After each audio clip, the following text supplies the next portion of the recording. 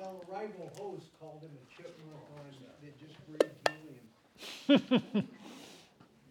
helium. I could see that accusation.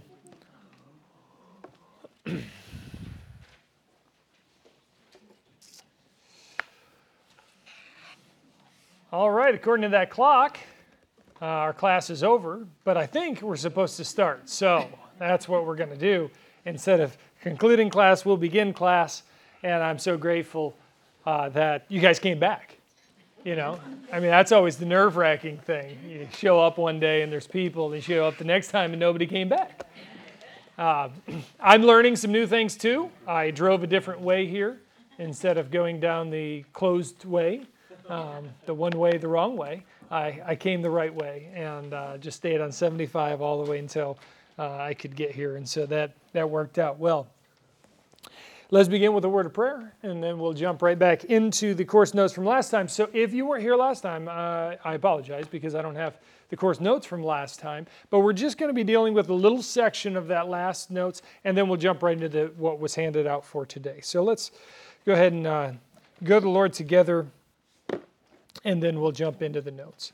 Father, we're so thankful for the opportunity we've been given to look into your word, to know you more because of it. These are your words. Your scriptures tell us that your words are like a sword that penetrates even into the depths of our heart, reveals the thoughts and intents that are there, and helps us to see even things that we cannot on our own naturally see. So we thank you for that. Aid us, we ask this evening. In Jesus' name, amen. All right, so you'll have to forgive the sticker that I have on my computer here. My daughter gave that to me, and then I showed my wife, and she said, "Oh, how unprofessional." And then I left it on there. So apparently I'm unprofessional, and I'm sorry if that bothers you. All right. So we've been talking about 1 Peter. If you have the notes from last time, I'm on occasion for writing. It's page 6. And we were dealing with why Peter wrote this letter. And yes, go ahead. Just real quick, there's a couple people where's the one for today that was passed out? A couple people don't have it, even though we're not Okay. done yet. The 1 Peter 1:1-5. Yes. All right, so I'm sorry, what's your name? John. All right. Thank you, John. John is the guy. He's taking payment. And yeah, that's right. All right, so we're talking about the occasion for writing. Peter explicitly tells us why he wrote. He said, I've written to you, and this comes from chapter 5, I've written briefly to you, exhorting and declaring that this is the true grace of God. So stand firm in it. So Peter's message is one of endurance. The last time we were together, we talked about one of the reasons Peter was writing to this audience was because they were facing hostility, social hostility, for embracing Christ. And we talked about the fact that they were in a community of people who, in order to honor Caesar, would offer sacrifices. All their social customs, their holidays, everything surrounded the Caesar. But there's something about Christianity that keeps us from worshiping Caesar. Now, we can give him honor. In fact, 1 Peter's going to say, give him honor. But it's also going to imply that he's a mere mortal. And we're going to see that when we get into chapter 2. But because of that, there's social isolations, social problems that are beginning to develop as a result of that. And that's why one of the themes of this letter, and one of the major things I want us to address, is this idea of the readers as foreigners and exiles. Foreigners and exiles. So if you look there in chapter 1 of 1 Peter, look in verse 1, he names the readers this. He says, I'm writing to God's elect exiles. Now, I don't know if there's a piece of chalk over here. It looks that way. All right. So he names them elect exiles. I've got to admit, it's been a long time since I've actually used chalk. All right. But in any case, all right. So elect exiles. So this is the key word I want us to be thinking about right now. All right. We're going to talk about what it means to be elect in just a little bit. But for right now, he addresses his readers and says, you are exiles. When we say the word exile, what comes to mind? Okay, foreigner. All right, so movement. So there's a sense in which you're not in your homeland. You're moving through some other homeland. Yeah, so you're foreign. There's a sense of social estrangement, which comes along with foreignness. What's that? Is it forced? Yes. Typically it's forced. So you're generally forced into exile. I want you to look in chapter 2 in verse 11. Because he adds to the idea of exile with another term. In fact, one that was mentioned here as a synonym of that. And notice he says this, dear friends, I urge you as foreigners and exiles. So he's added a second layer to this. He says not only are we exiles, but we are indeed foreigners. All right, so we're foreigners and exiles. And foreigners adds perhaps a little bit to that idea of exile, but it compounds it by simply saying, we're not at home here. So one of the key questions that's asked of the book of 1 Peter is whether Peter is speaking of this literally or metaphorically. It's possible, if you remember last week as we were addressing the history of this location, this Asia Minor, modern-day Turkey.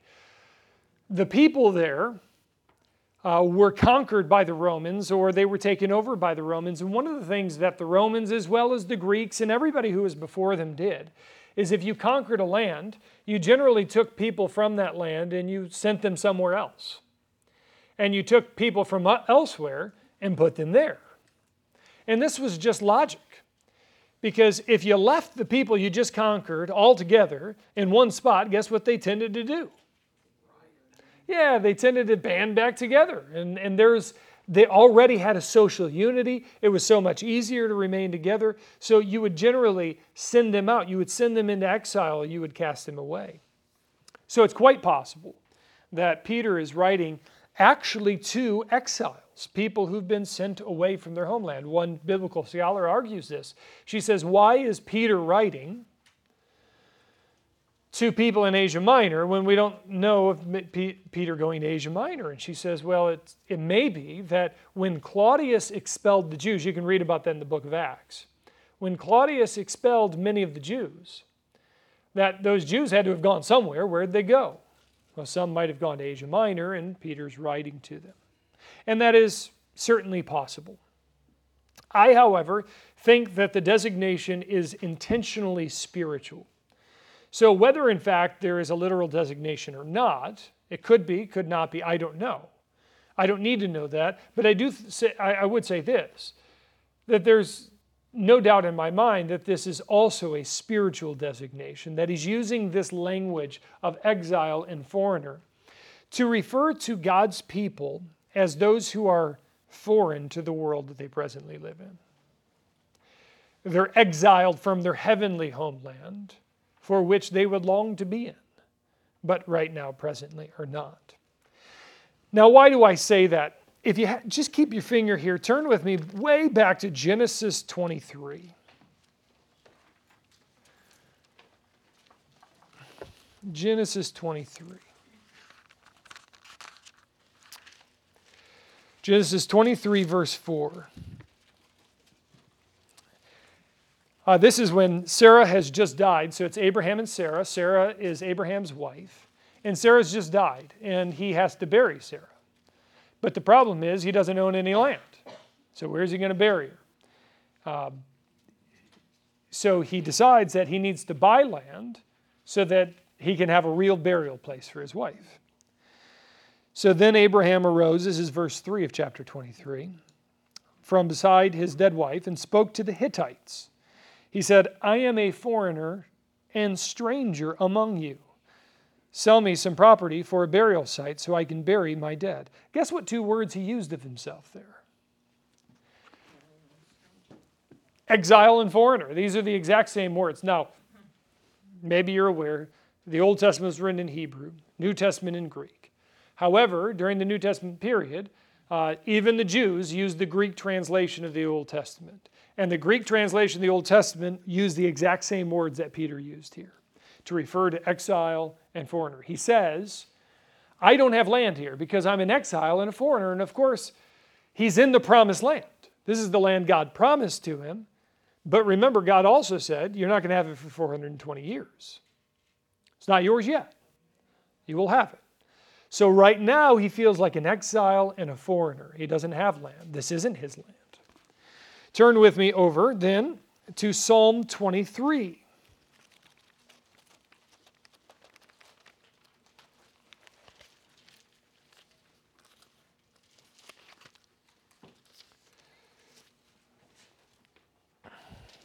Uh-oh, I'm on the wrong passage. Is it, I know why I put Psalm 23. I think about Psalm 23 all the time, but this is not the passage I'm looking for here. Let me see if it's 24:3.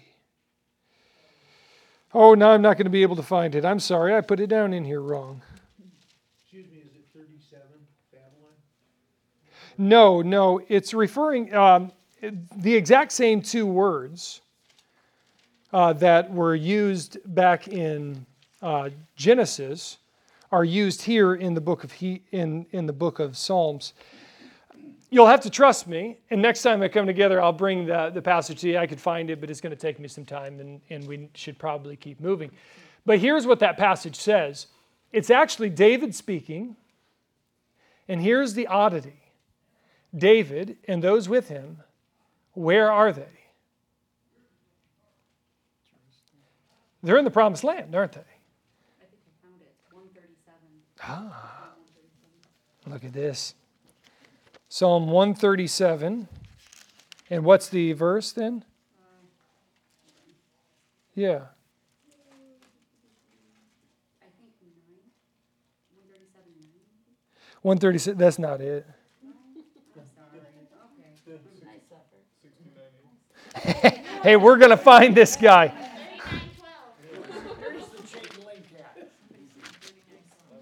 All right, I hear 39:12. Let me take a look at that.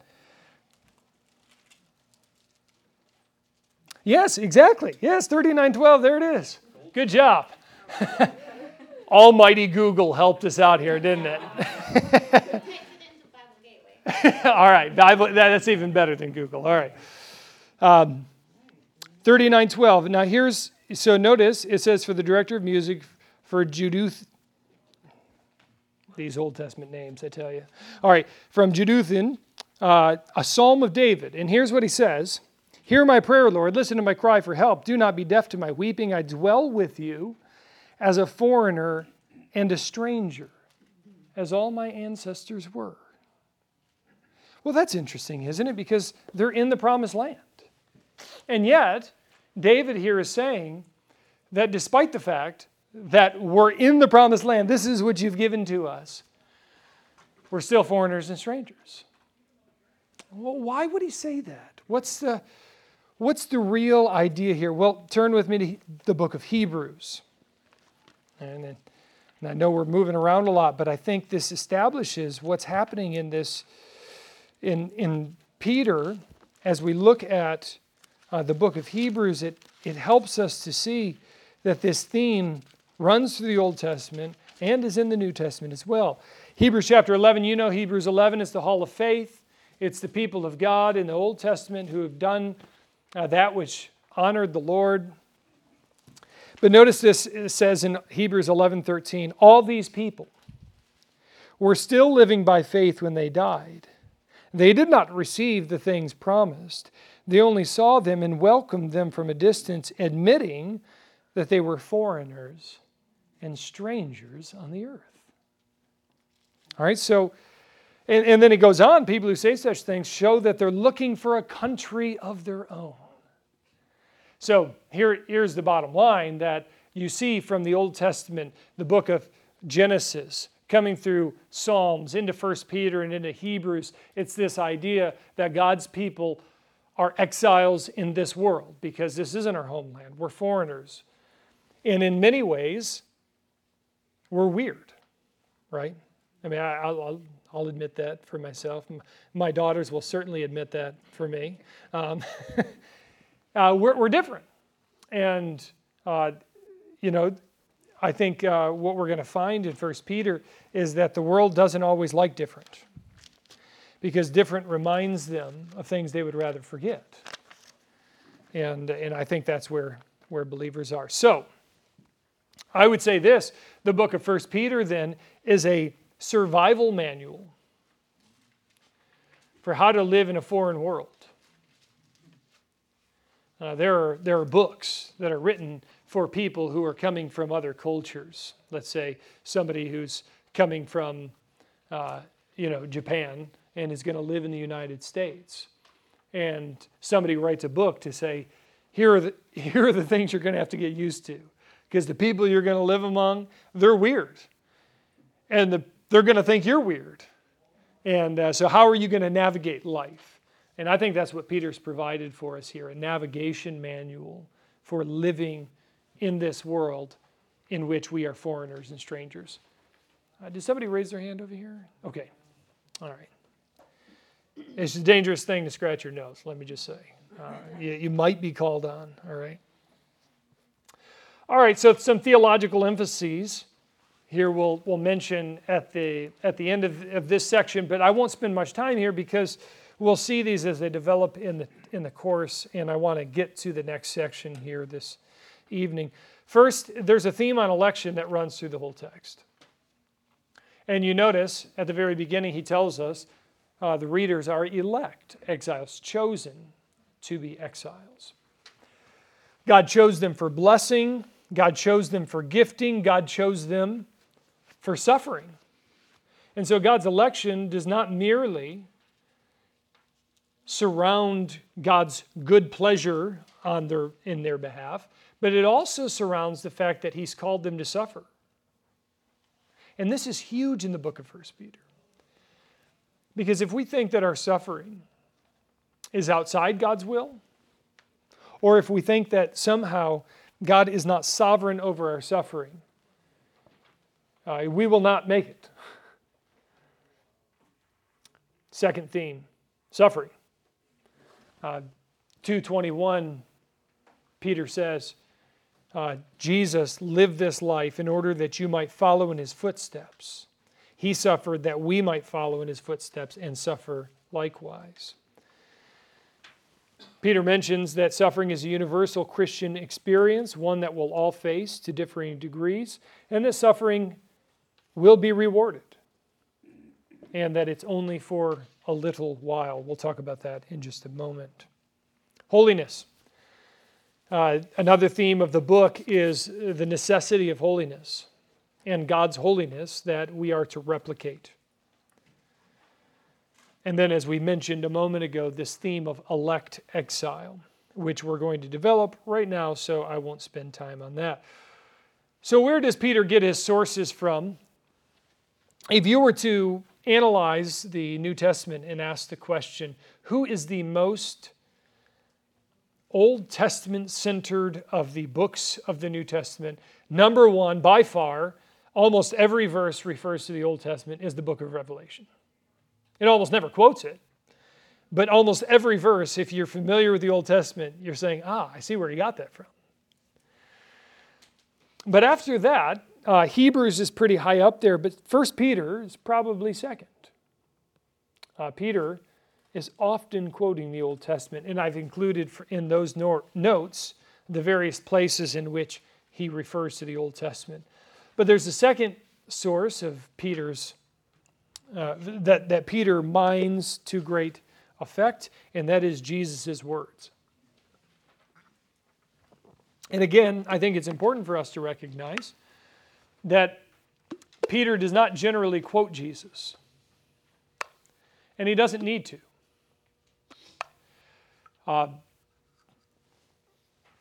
If I were speaking to you and I began the class by saying, in the beginning, God, immediately all of you know, what am I doing?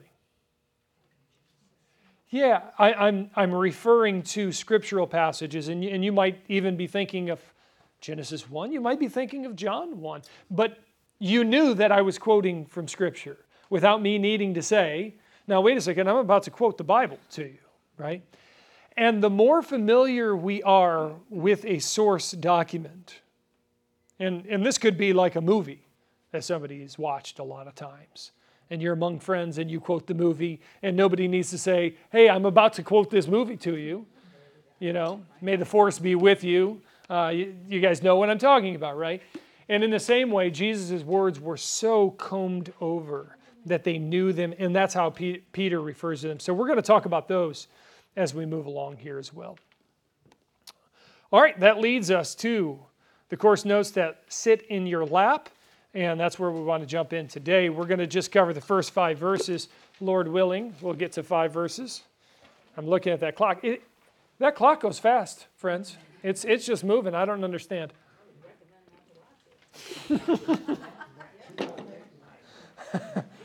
All right, so let's read the text here. It says this, Peter, an apostle of Jesus Christ, to God's elect exiles, scattered throughout the provinces of Pontus, Galatia, Cappadocia, Asia, and Bithynia, who have been chosen according to the foreknowledge of God the Father, through the sanctification of the Spirit, to be obedient to Jesus Christ and sprinkled with His blood.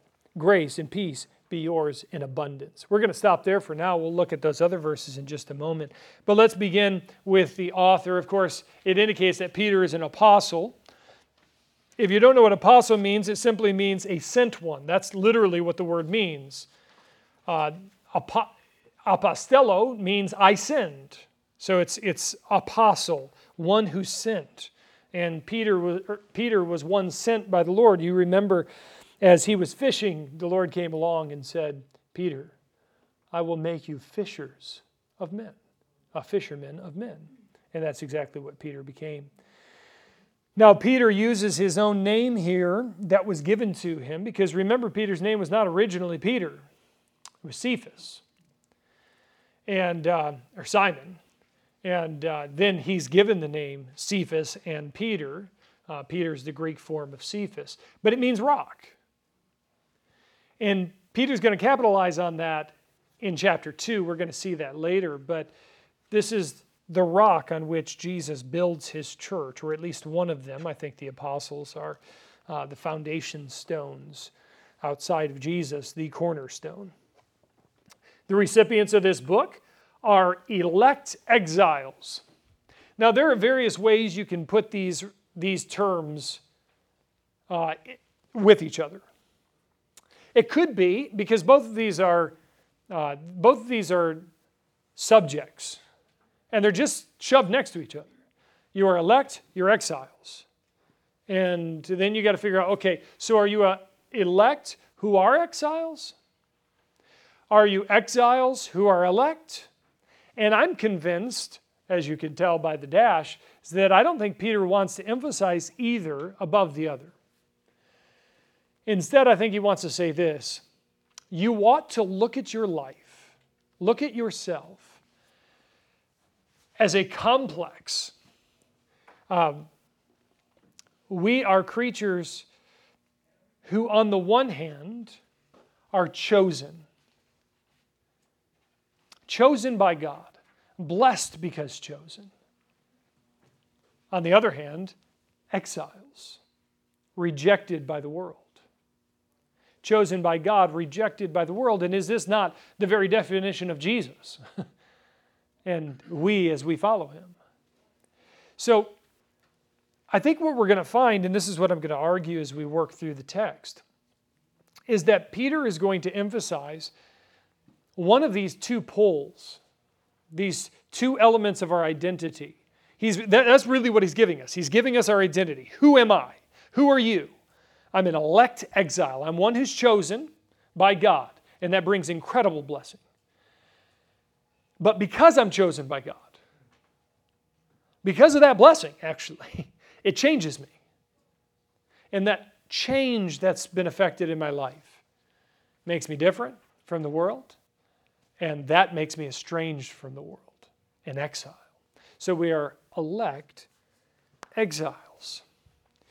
The recipients, as they're exiles then, I think the idea here of exile, foreigner, is quite an analogy that many people have faced. Anybody here from another country and moved to the United States and experienced that? I know in my, as I teach this, I'm teaching through this in my Sunday school. I teach a Sunday school at my church. And there are a couple of people from Europe who've moved here. And so you think, well, Europe's a lot like us. Actually, it's not quite. There's quite a bit of difference. And especially one of the ladies is from Eastern Europe. Actually, two of them are. And they talk about how difficult it is to be a foreigner because everything's just different. And it's not merely that everything's different and it's hard to adjust, but it's also that people look at you differently, treat you differently. And that's not always what you want, right? That's a hard thing.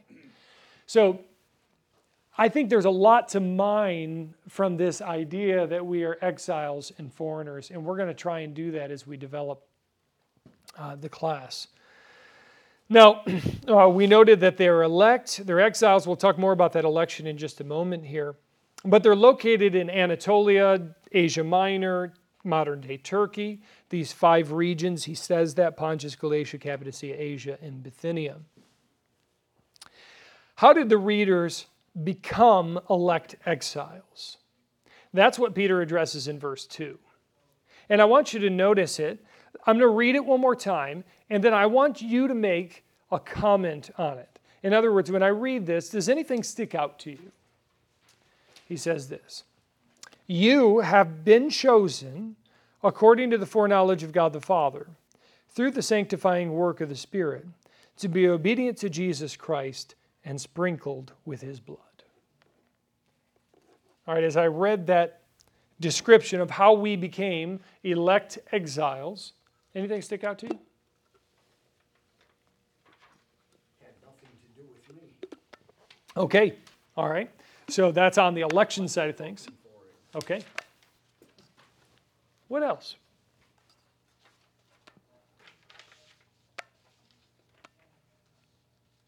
I'm fishing over here. Say it one more time. What were you asking? Sorry. Yeah, no, not a problem. I'm asking, is there anything that sticks out to you as you look at verse 2? He breaks it into 3 parts, doesn't he? 3 is an interesting number in the Bible, isn't it? Trinity. Ah, yes! So, Being chosen. yeah, notice that Trinitarian reflection, right? So he begins with the Father, he goes to the Spirit, he goes to the Son. And, for those who say, well, show me where the Trinity is in the Bible. It's like, well, just open it. And I'll show it to you, whatever page you end up on, right? I mean, it's everywhere, and here's just one reflection of that. He's saying that the way in which we became elect exiles, our identity was fashioned, was by the work of the triune God, and it begins with the work of the Father. So notice first the Father. What does He do? We've been chosen according to the foreknowledge of God the Father. All right? So here's what I've done in the notes. You can see there, we're elect exiles according to the foreknowledge of God the Father. So what does foreknowledge mean? Well, we could just add the words together, and it simply means that I know something beforehand. And, I could say that I know beforehand that the Detroit Lions will win the Super Bowl next year. And of course, we all know that that's total baloney, right? I mean, hey, I'm not a gambling man, but maybe I could put some money on that not coming true, right? But it's not about knowing something beforehand. If I used it in reference to a person, maybe that's what we might mean. But when Scripture uses the term foreknowledge, it refers to God's plan that He knew beforehand because He planned it beforehand. In Acts 2:23, I'll read that passage to you. There's a passage in which this same word is used in reference to God's eternal plan. Acts chapter 2, verse 23, starting in verse 22, just to get the context, Peter is speaking to the Israelites who have crucified Jesus. He says, "Fellow Israelites, listen to this. Jesus of Nazareth was a man accredited by God to you by miracles, wonders, and signs which God did among you through him, as you yourselves know. This man was handed over to you by God's deliberate plan and foreknowledge. And you, with the help of wicked men, put him to death." So notice this. The two things that are aligned with one another, that are paralleled, are God's deliberate plan and foreknowledge. So it's not like God had a deliberate plan and then He had this knowledge of what might happen to take place. Instead, He had a deliberate plan and therefore had knowledge of what would take place because He both knew what He desired and had the power to accomplish it. Coming back to 1 Peter then, when Peter says, you've been chosen or you've been elect according to the foreknowledge of God the Father. This signifies that our coming to Christ, our coming to God, was according to God's plan. It was God who worked in us first to call us to Himself. Now, we could get into the whole debate of human responsibility and divine sovereignty here. And, those are fun discussions. We don't have time to develop it here. I would simply say that the Scripture does not, therefore, say that man is not culpable and responsible for his choices. And I would say in the sovereignty of God and in the wisdom of God, there's a way to resolve all of that. And I'm not privileged to all that. I mean, I just, probably the most dense defense of God's sovereignty occurs in Romans chapter 9. Romans chapter 10 and 11 explain why these Jews who've not believed are culpable for their unbelief. And you say, well, how do you piece those two things together? But here's what Paul says at the end of Romans chapter 11. He says, "Oh, the wisdom and knowledge of God, whose ways and understanding are beyond our understanding." That's how he ends that section. And I have to just step back and I have to say, all right, true. I don't know how it all works together. And I'm not sure that I'm going to know how it all works together. And I'm okay with that. And I think we have to be okay with that. What we can't do is deny God's sovereignty. And what we can't do is deny human responsibility. What we have to do is we have to come together and say, where the Scripture emphasizes one of those points, let's emphasize that. And here, it's emphasizing the sovereignty of God over our salvation. So at the end of the day, if you're a believer, Paul says, we've been chosen by God, and it's a gift, not of works, lest any man should boast. None of us will be in heaven one day and say, I did it. I made it. Hey, everybody, look over here. I'm here.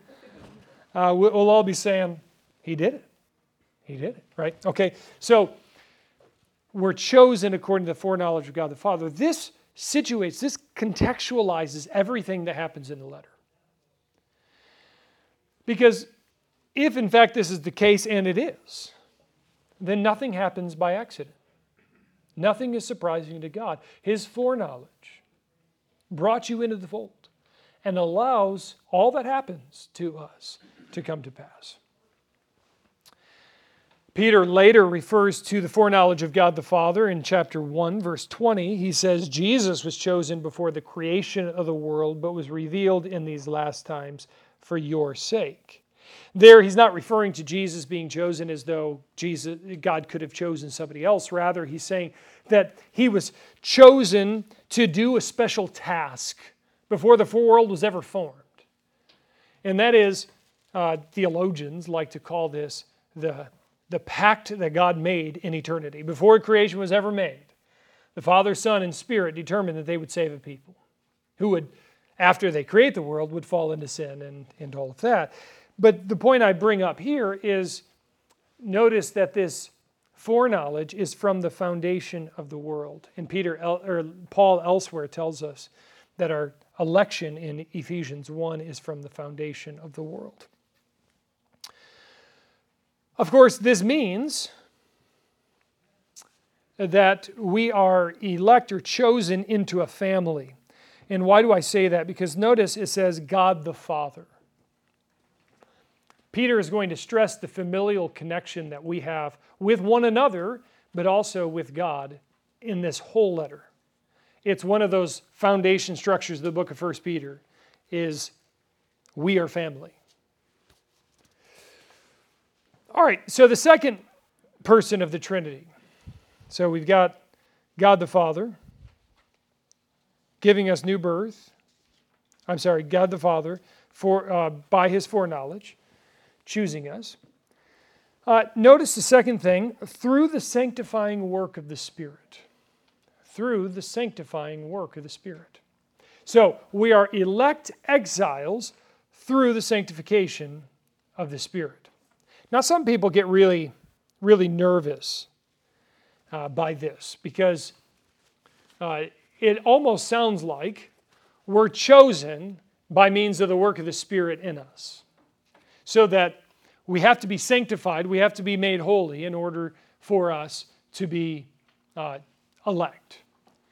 And I would say a few things about that. One, the book of Hebrews does say that there's a type of holiness with which if we do not have, we will not see the Lord. Conversion really changes people. It really changes people. So that if there is no change, then as Paul says to the Corinthian church, he says, test yourselves. See whether you are in the faith. Well, why does he say that to the Corinthians? Have you read the book of 1 Corinthians? I mean, these people have a messed up life, right? And so he's saying, I'm not seeing the evidence. So you should look at your heart, okay? So there is a sense in which when we are elect according to the foreknowledge of God the Father, the work of the Spirit changes us and makes us new.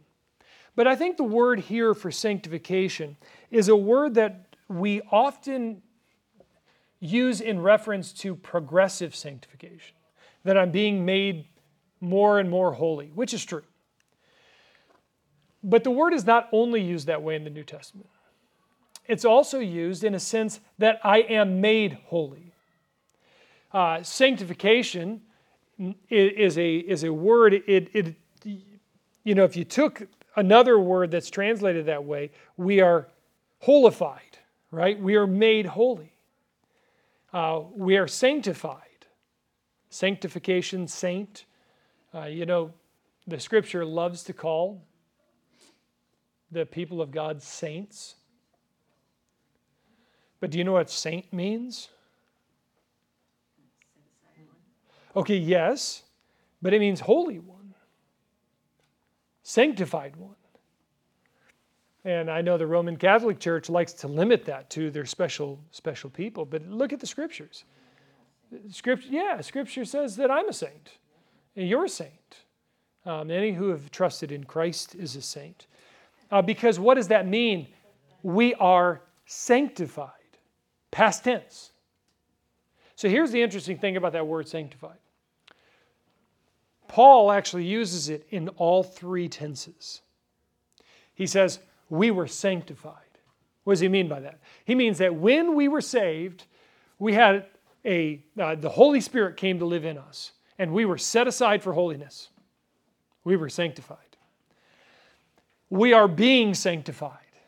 And by this, he means that progressive nature that because we have been changed internally, we are progressively becoming more and more who we already are. All right?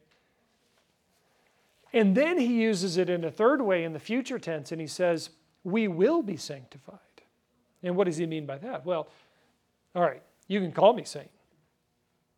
But when I look in the mirror, I'm like, I'm still messed up.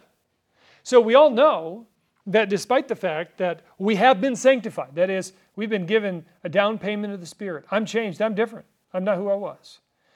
And even though I'm being sanctified, praise the Lord, I'm better today than I was a couple of years ago, and I, Lord willing, in a couple of years from now, I'll be better than I am today. Despite that, if I live to 100 years old and I get progressively better, I'm still not 100%. Might get up to 5% by the time I'm 100. All right, so we're waiting for that third element. We will be sanctified, and that is the hope of being totally transformed. The sin nature being excised, cut away. So, here when he says we are chosen or elect exiles through the sanctifying work of the Spirit, I think what he's simply saying here is that when we have been redeemed by God, the Holy Spirit has come to live inside of us, and he changes us. And you know what's interesting then to me? I think the work of the Father emphasizes elect, because he's the one who chose us. The work of the Spirit emphasizes exile, because he's the one who makes us different. He's the one who makes us weird, right, in terms of the world. All right, so we've talked about the Father, for whom I would say he's the ground or the ultimate foundation of the reader's identity. The Spirit is the means of the reader's identity. How did we become what we are? And then the third thing is the work of the Son, and I would put this as the purpose of the reader's identity, the purpose of the reader's identity. So we are made elect exiles for, Peter says, or in the NIV here, to be obedient. Here's the reason why we were made elect exiles, so that we would be obedient to obey. What are we to obey? To be obedient to Jesus Christ and to be sprinkled with his blood. Now that's a really weird picture, isn't it? Sprinkled with his blood. Anybody have any idea what that even might mean? We're going to talk about it in just a second. The sacrifices had to be sprinkled. Okay. If they were offered to God. It does, it refers back to that. And we're going to develop that in just one second. Let me read to you, though. Notice that the various translations take this last clause in different ways. The NRSV puts it this way. You are chosen, elect exiles, to be obedient to Jesus Christ and to be sprinkled with his blood. NASB, to obey Jesus and be sprinkled with his blood. ESV, for obedience to Jesus and for sprinkling with his blood. In the NIV, as we read, to be obedient to Jesus and sprinkled with his blood. So I've translated this way. You can see that under point D there. For obedience and blood sprinkling of the Son. I bring those two together, for obedience and blood sprinkling.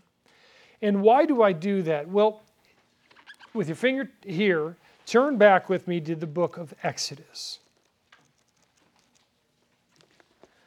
All right, Exodus chapter 24.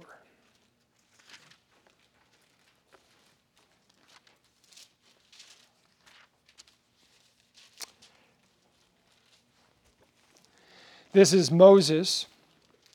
He's received the law, and now he's confirming the law among the people. The people are agreeing that they're going to obey the law.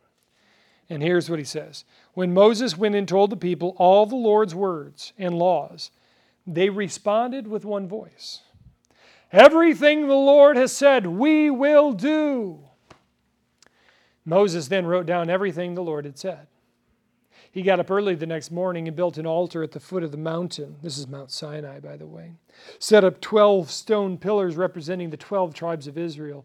Then he sent young Israelite men, and they offered burnt offerings, sacrificed young bulls as fellowship offerings to the Lord. Moses took half the blood, put it in the bowls. The other half he splashed against the altar. Then he took the book of the covenant, read it to the people, they responded, "We will do everything the Lord has said. We will obey." Moses then took the blood, sprinkled it on the people, and said, "This is the blood of the covenant that the Lord has made with you in accordance with all these words." All right. So here's the Old Testament saints. They've been redeemed out of Israel, or out of Egypt, I'm sorry. They've been redeemed out of Egypt. And they're at the base of Mount Sinai. Moses has gone up. He's received the law. He's read the law to these people. They've all said, yeah, we're going to do that. We're going to obey. And so Moses writes out in a book the entirety of the law. He offers sacrifices that seal or start the covenant. This is what ratifies the covenant. Now, this was something that was done in the ancient Near East. In order for there to be a covenant done, this was a costly exercise. It cost something. And this was one of the ways in which you represented that. And so they sacrifice these animals. They take the blood and sprinkle it on the book of the covenant. They sprinkle it on the people. And there's this, essentially the lifeblood unites them to this law. They've said they're going to be obedient. They've been sprinkled with the blood. And the word picture seems to even suggest that their life is now bound to their obedience to this. Because if they do not obey the law, then they likewise will die. Now, coming back to the passage here in 1 Peter, I think this gives us a sense of what it means that God's people will be sprinkled with His blood, with the blood of Jesus. I think that this, and I haven't talked to your pastor, so I don't know what he thinks, but I think that this indicates to us that the new covenant has been ratified or has been enacted. Because remember, what was Moses doing? He was ratifying the old covenant, the Mosaic covenant. That's how they established the covenant. But now a new covenant is being formed between God and people. And what is the sacrifice that made that covenant possible? Not the blood of goats and bulls, but the blood of the Lord Jesus Christ. And how significant that is. So now he's saying, here's the reason that God chose you, made you elect exiles. He brought you into this relationship. You're chosen to be rejected by this world, but in this, you're chosen to be members of the new covenant, to be a part of the new people of God. He's going to develop that in chapter 2, that we are in fact a new people of God. He's not done with the old people, but we are certainly a new people of God in which the sacrifice of Christ has been done on our behalf. So you might ask the question, when then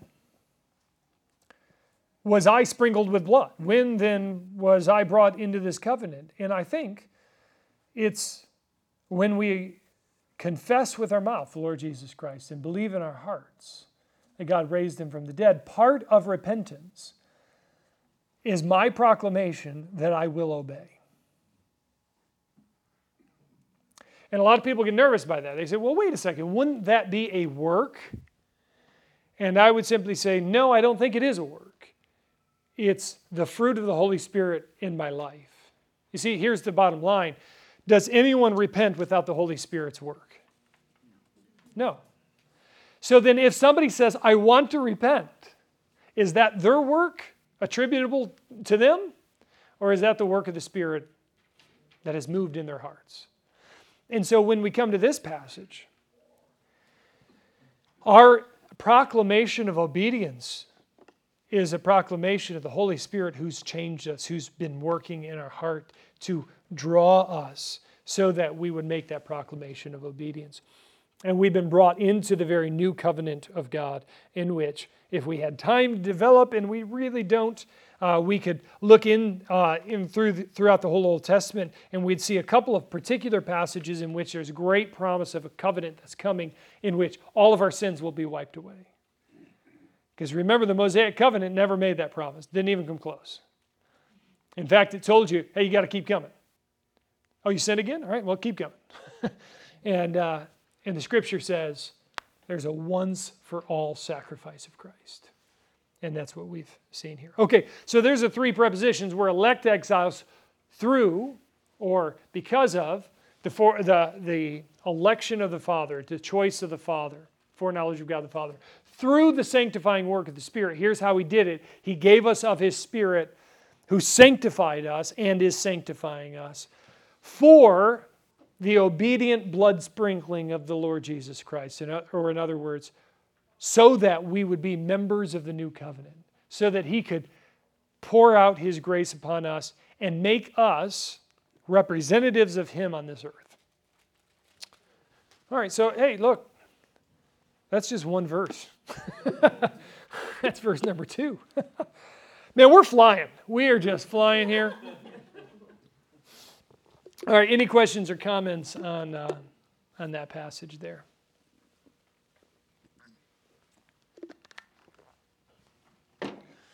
All right, so he then concludes this opening of the letter with these words, grace and peace be yours in abundance. And this conclusion is frequent to the conclusion of an introduction to a letter. And you notice this exact phrase, grace and peace, is in Romans 1, Ephesians 1, 1 Thessalonians 1, Philemon 3. All right, let's look then at verses 3 to 5. Peter says, praise be to the God and Father of our Lord Jesus Christ. In His great mercy, He's given us new birth into a living hope through the resurrection of Jesus Christ from the dead, and into an inheritance that can never perish, spoil, or fade. This inheritance is kept in heaven for you, who through faith are shielded by God's power until the coming of the salvation that is ready to be revealed in the last time. So, Peter begins his letter, and this is the formal beginning of the letter because everything up to this point has been the introduction. All he's really done up to this point is introduced, here's who I am. I'm Peter, an apostle. Here's who you are. You're elect exiles scattered throughout the provinces of Asia Minor, and who became this by means of the work of the Father, Son, and Spirit. Now he turns and he says, now, all right, what do I want to say to you? And he begins with these words. Praise God. God is to be praised. Why? Because He has given us new birth. Have you heard that phrase before? New birth. Where's Peter getting this from? Jesus, yeah, John 3. I remember this conversation with Nicodemus. Jesus is talking to Nicodemus, who's one of the rulers of the Jews. And he says to him, no, you're a leader of Israel and you don't know that you must be born again? And of course, Nicodemus misunderstands in a comical way, though I tend to think it's almost, I have a hard time believing that he's being literal there. I think he's just being hard-hearted there. But in any case, Jesus says you must be born again. John 1 talks about this same theme, that the people of God are born not of blood, nor the will of the flesh, but are born of God. And so there's a new birth that comes along as a result of God's choice. And I think that the analogy of new birth gives greater emphasis to the doctrine of election. How many of you chose to be born? You didn't get a part of that. You didn't get a part to say in that, did you? I was too young at that time. Yeah, that's right. None of us had a choice in our birth.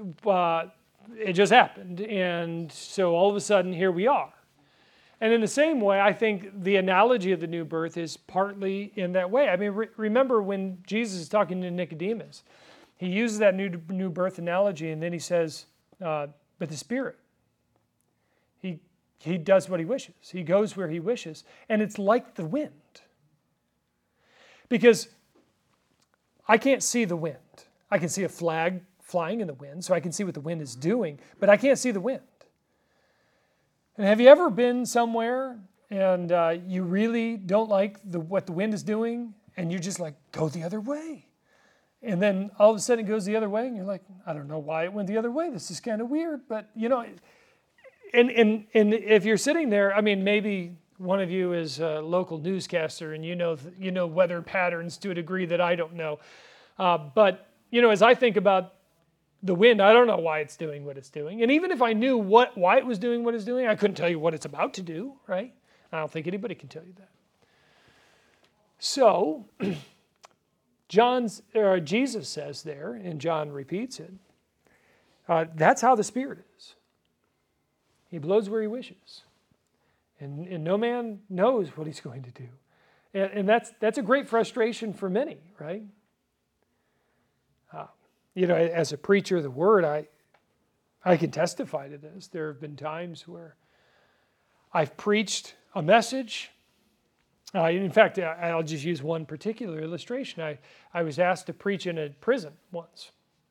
It was actually a juvenile correction facility.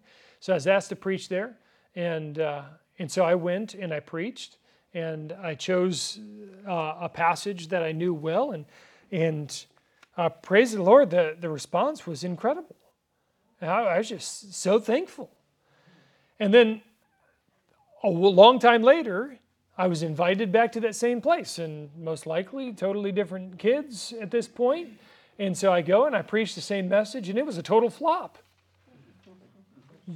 Did my preaching get worse? Maybe. Hey, listen, I'm not saying I'm a great preacher, but you know, if I saw some fruit and I thought, man, that was great. So I thought, well, you know, the Lord blessed the last time, so I'll preach that same message. I came, I prepared, and I don't know that you could evaluate from an external perspective and say, you know, that one was a good one, but you know, the way you use your intonation and, you know, your illustration just was a little off point. I'm not sure that that's really what I can pinpoint as what was different. And maybe I wasn't praying as effectively then. I don't know. All I know is that, you know, it seemed like the Lord was really working, and at this point, He wasn't, but I'm not in control of that. So, here then, the analogy of the new birth, I think, emphasizes this point He's already made. And of course, if I'm responsible for my new birth, if I'm responsible for my election, my choice in God, if I'm responsible for all that, then it does seem like a really weird thing that Paul says, let's praise God that He gave us new birth. He was like, well, I mean, I kind of deserved it. You know, He should have given it to me because I did what was necessary for it. But instead, Peter says, blessed be the God and Father of our Lord Jesus Christ, who gave us new birth. Because notice why He does it, or according to what He does it. Notice that second line, in His great mercy, He gave us new birth. Not just in His mercy, but in His great mercy. We talk a lot about grace.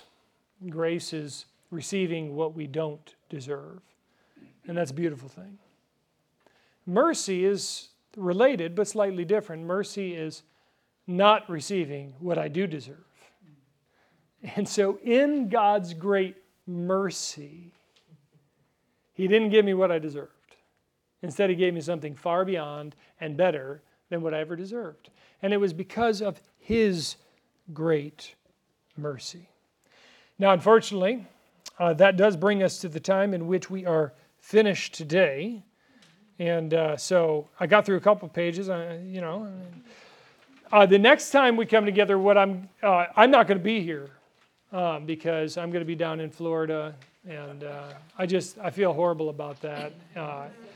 So, but there will be a substitute teacher coming, Dr. Ryan Meyer. He's one of my colleagues at DBTS, and I think you'll really enjoy him. He knows 1 Peter pretty well, and so he's going to be coming, and he'll finish this section, and I'll task him with just catching up.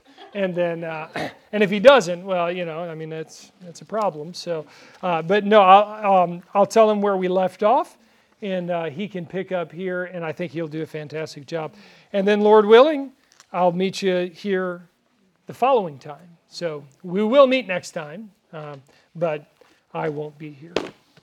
Thank you for your time.